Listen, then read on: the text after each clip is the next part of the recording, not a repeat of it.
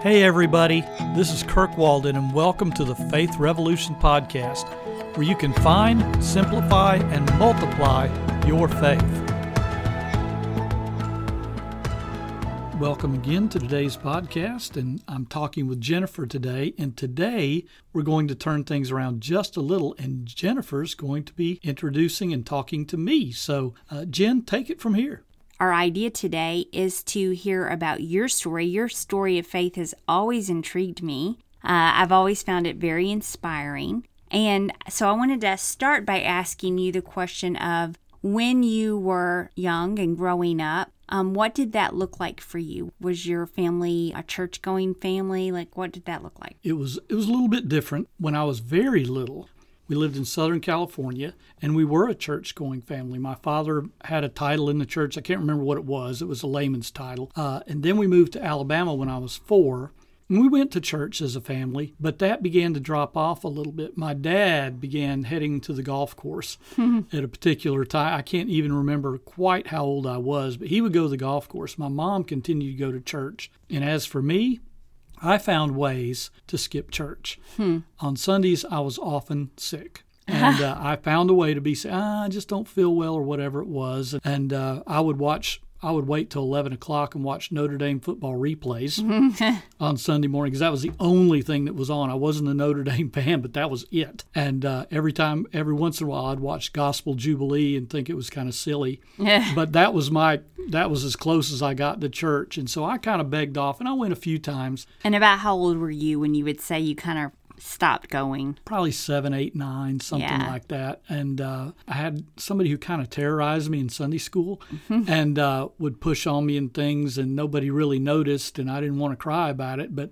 I also didn't want to keep going. It just wasn't a lot of fun. And so I found a way to stay out of church as much as I could. Yeah. And then when I was about 10, I was playing golf all the time. I'd taken it up when I was 9. My dad introduced me to it. And then when I was 10, 11, 12, not only was I trying to stay away from church, but I began to gravitate toward going to the golf course on Sundays. And at some point in there, my dad began to say, yeah, I'll take you to the golf course. So that's what I was doing on Sunday mornings. So it wasn't like you were just in bed. I mean, you were hanging out with your dad, and that was time you two had together. Yeah, well, he'd generally go play with his buddies on Sunday. Every other Sunday he'd play with me, but he'd play with his buddies half the Sundays and half the Sundays with me. And the other times I'd just practice. I'd just be on the putting green or on the driving range, and I'd hit golf balls. I loved it. I could do that all day long. So that's what I did. So I know your dad was a college professor. He was. And how do you think that affected your ideas of faith, or maybe just what church meant? That's an interesting question. I'm really not sure, but he was around extremely educated people. What he did as a professor at Auburn, he conferred doctorates in educational leadership. So he was teaching, actually, he taught my principals, a lot of them. Yeah. If I ever got into trouble, I remember one time in 7th grade, I got into trouble, and the principal said, I so respect your father. I cannot believe this. And if I ever had to tell your father about, and I just felt horrible. And because I knew going through school, I had to be a really good kid because my dad was teaching these principles of mine. So it was interesting. But yeah, some really bright people in his department. They'd have department parties at my house, at our house. And just they'd talk politics and all kind of things, and they'd let me hang around. My parents didn't send me to my room. I was right there with them, and I probably said some stupid stuff as a 9 or 10 or 11-year-old would, but I enjoyed it, and I learned a lot. Faith never came up.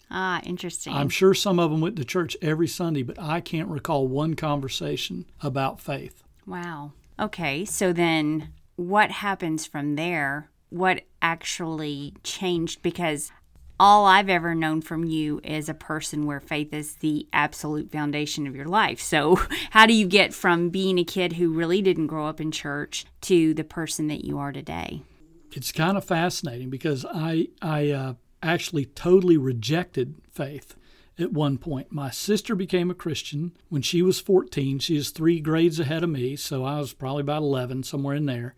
And she began telling me, well, you're going to be saved one day, and all those catchwords that Christians use, and I didn't know what she was talking about. But when I was 15, she gave me a Bible, a red New American Standard paperback Bible, and I just put it on my shelf. I thanked her, and then I paid no attention to it. She wanted me to read it. I didn't. She told me the Lord's going to come change your life and all that. And she's wonderful. Believe me, she's great. And she was faithful to keep praying. She was probably, I was going to say, she probably said a lot of prayers for her little brother. She did. And when I say the things I say, it's not to her detriment, because she loved me and she wanted change in me. But I just wasn't interested. Thankfully, she kept praying. Thankfully, she didn't push me. She'd just drop little hints and say little things, but she did not push me. But there was a time when I was 15, after I got that Bible, when I sensed something was happening and I needed to make a decision about God. One way or the other, I was going to have to make a decision. And so I was wanting to be a professional golfer, which, as you know, I got to do for a short time later on. But at that point, I was so sold on it. But I realized that professional golf, the tournaments end on Sunday. I'm a smart kid. And,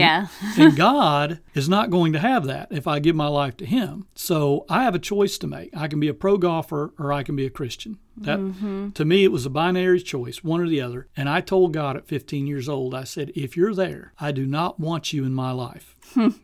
Because I want to play pro golf and you just keep your distance. I do not want you. You know what strikes me about that is that you thought that serving God had to mean that you had your Sundays free. And, but what that tells me is you're probably, a lot of people throughout time have thought, well, I'm not giving up my Sunday. Yeah. And that's the dividing line for them, which is that or something else. We create rules in our minds that we think God is going to demand of us. And I'm not saying none of those exist. But and once you really get to know God, it's like, hey, I'd do anything for this God that I love so much and that I know loves me. But, that's like a barrier for people.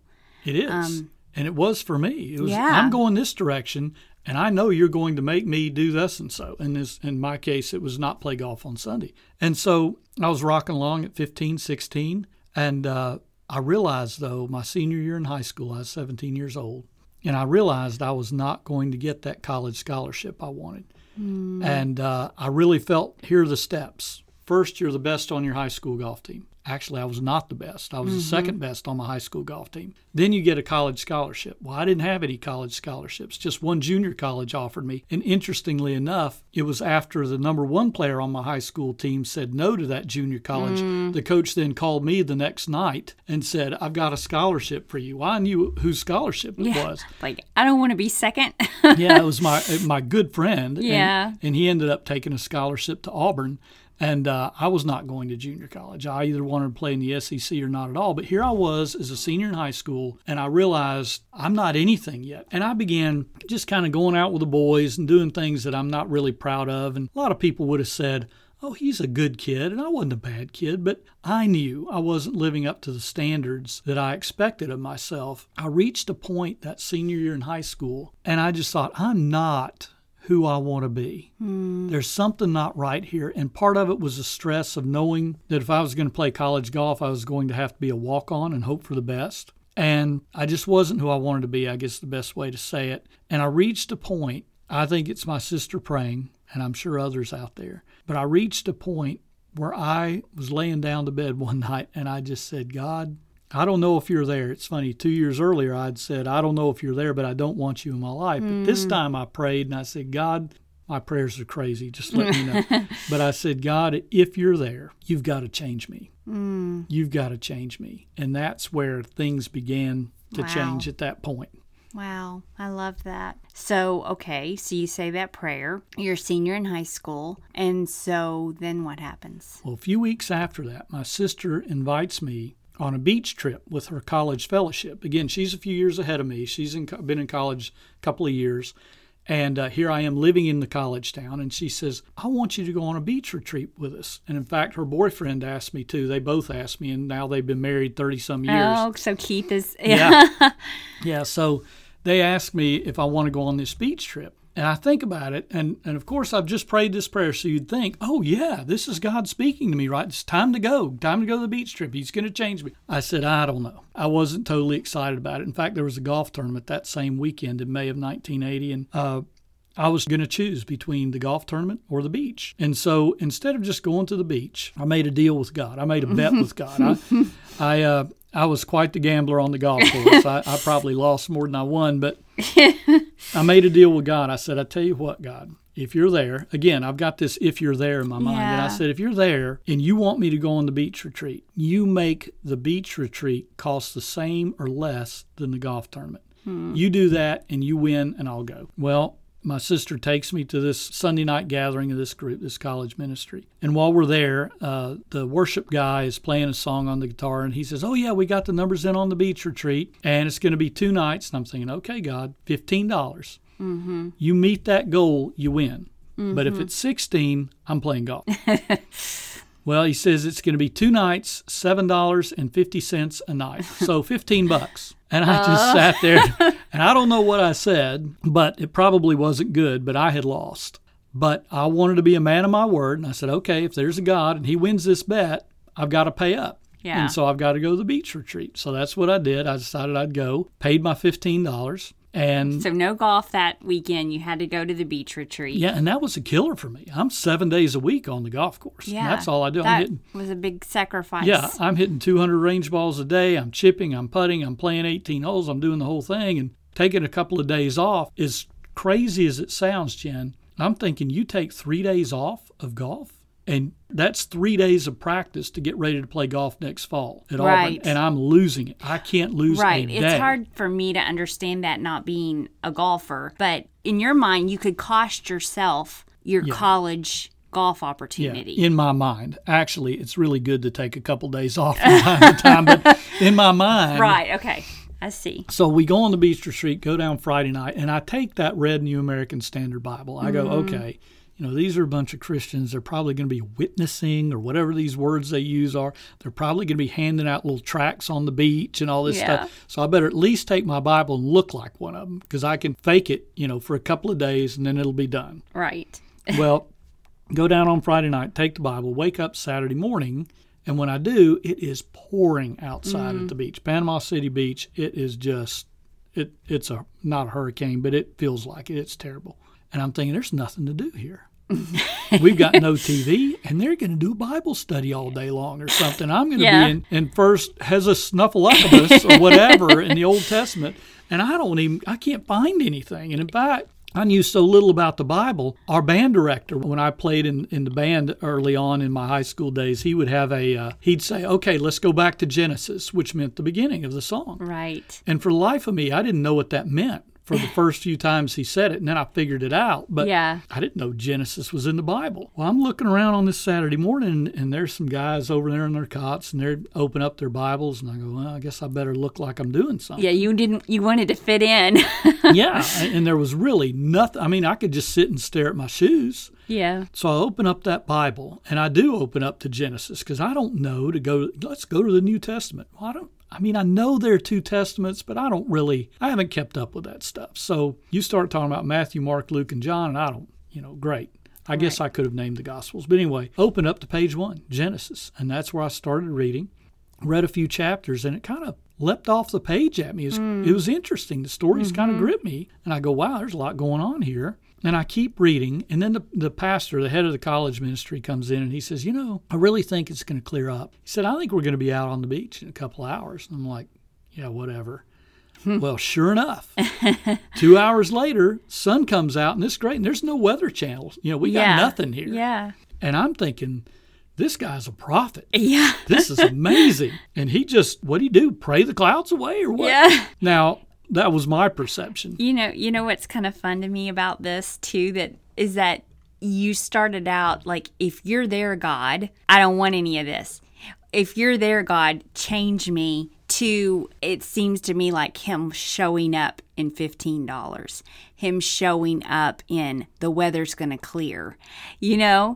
Very little simple things that spoke to your heart. That's right. And, look, I'm 17. I should have figured it out by now, but in Florida, in May, they don't have long fronts. There's thunderstorms that move on. But anyway, it meant something to me. Right.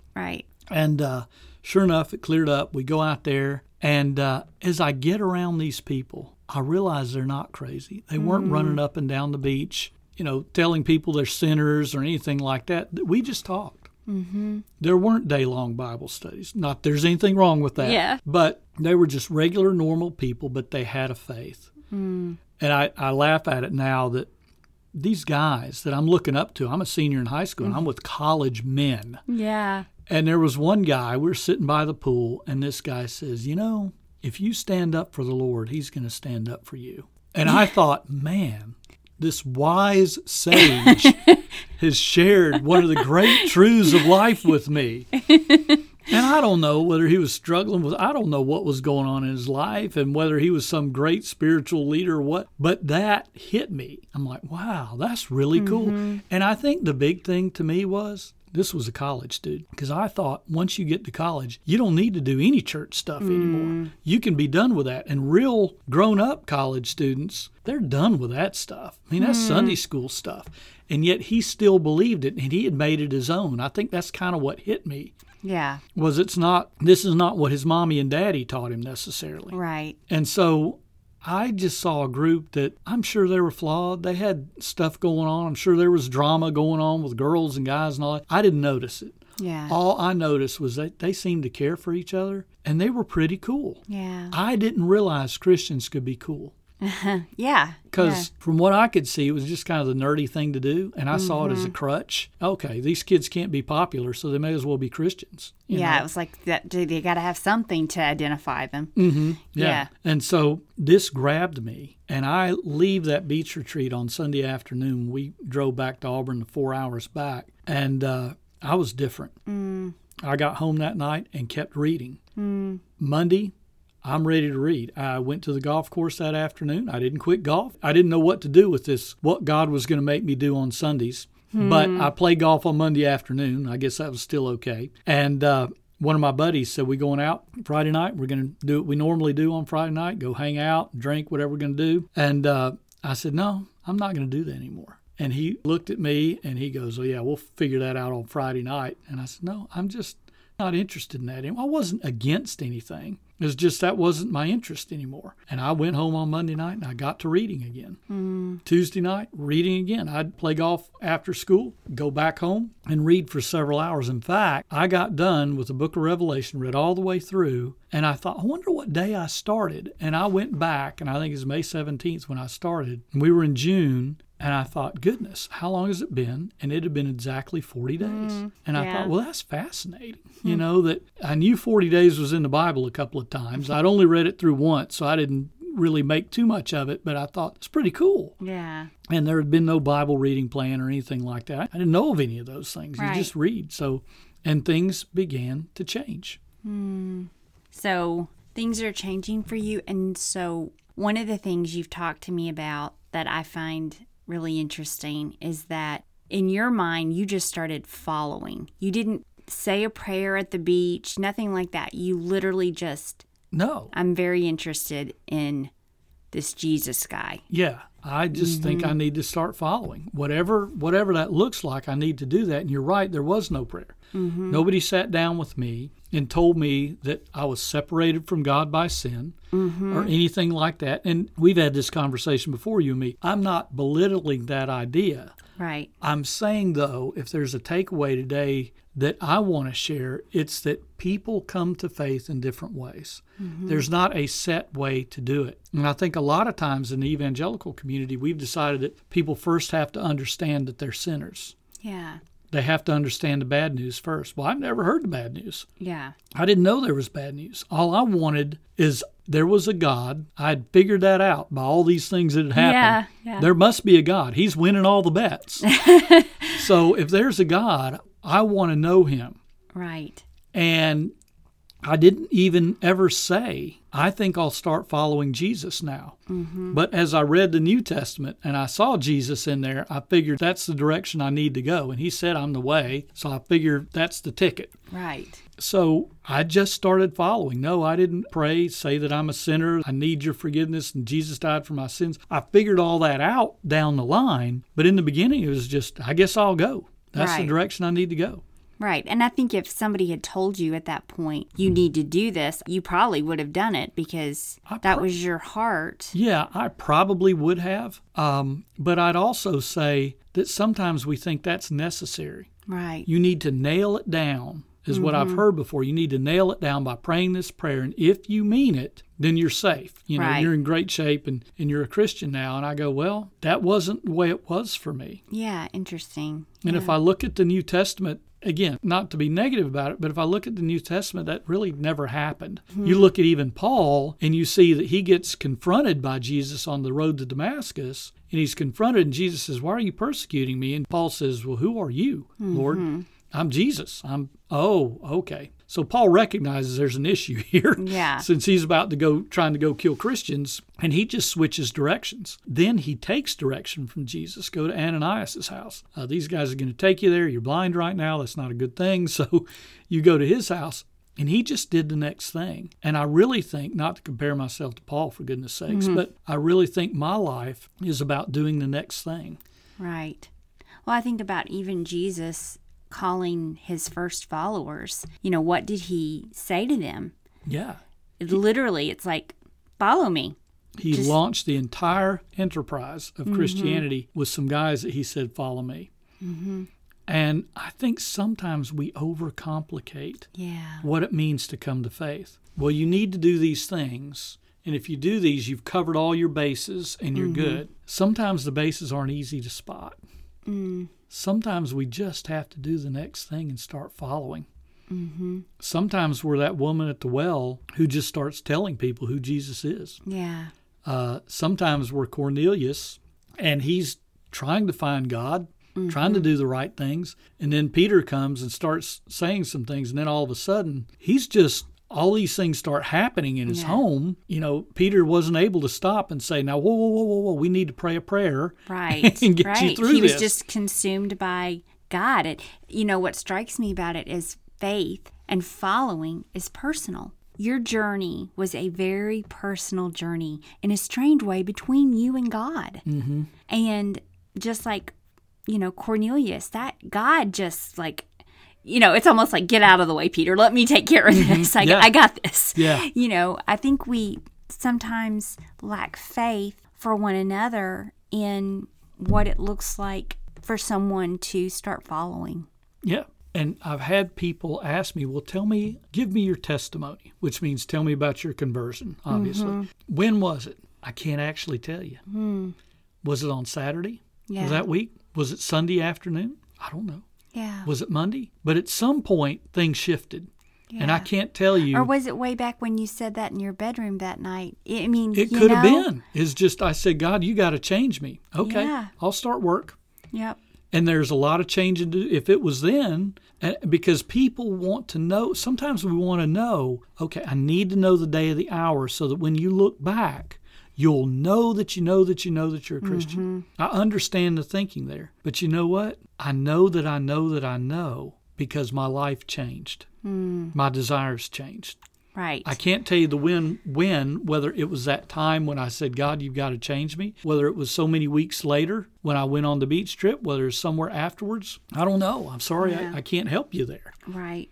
And one of the things I think in time I wish, you could talk about or we talk about together is so often somebody does decide, okay, I'm going to accept Jesus into my life, but then you said the word, you changed, but they don't feel like they've changed. And then they start questioning. And I think that brings up a whole nother topic for us to cover, but I would love for that to be considered sometime as well. Yeah, I'd like to do that. But I think I want to leave our listeners with this today. And that is, your story is your story, and that's okay. If you are following, you're good. Yeah. That's the goal. The goal is not whether I've said these words or whether I've nailed it down. The goal is be following. And at the same time, if there's somebody listening, say, I hadn't done the following thing. What do I have to do? Just start. Wherever you are, just decide you're going to start. Hey, if it starts by saying, God, you've got to change me, that's probably enough. If it starts by faking it and you open a Bible or whatever, whatever it is that you just say, hey, God, what's the next step here? What does following Jesus look like? What does it really mean for me? Because there's some things that are going to be the same, but there's some things that are going to be different for each of us. Mm-hmm. And to me, that's our takeaway today. Everybody's story is different, but at the same time, everybody's story matters. Yeah. I can tell people about the woman at the well. I can tell about Paul. I can talk about all these people who are converted, and those are great stories. You can tell people about those same things. But you know what? If you want to expand faith in this world, sometimes it's telling them our story and being real about our story. And I hope I've been real today. Well, I, of course, think you have, and really appreciate your heart and that you were willing to say yes, because it certainly affected my life, the decisions you made all those years ago. So thank you, and thanks for joining us today. Look forward to being with you again on a podcast in the near future. To find resources, show notes, and more, join me at kirkwalden.com. And while you're there, join our family of subscribers to get updates on the next episode of the Faith Revolution podcast.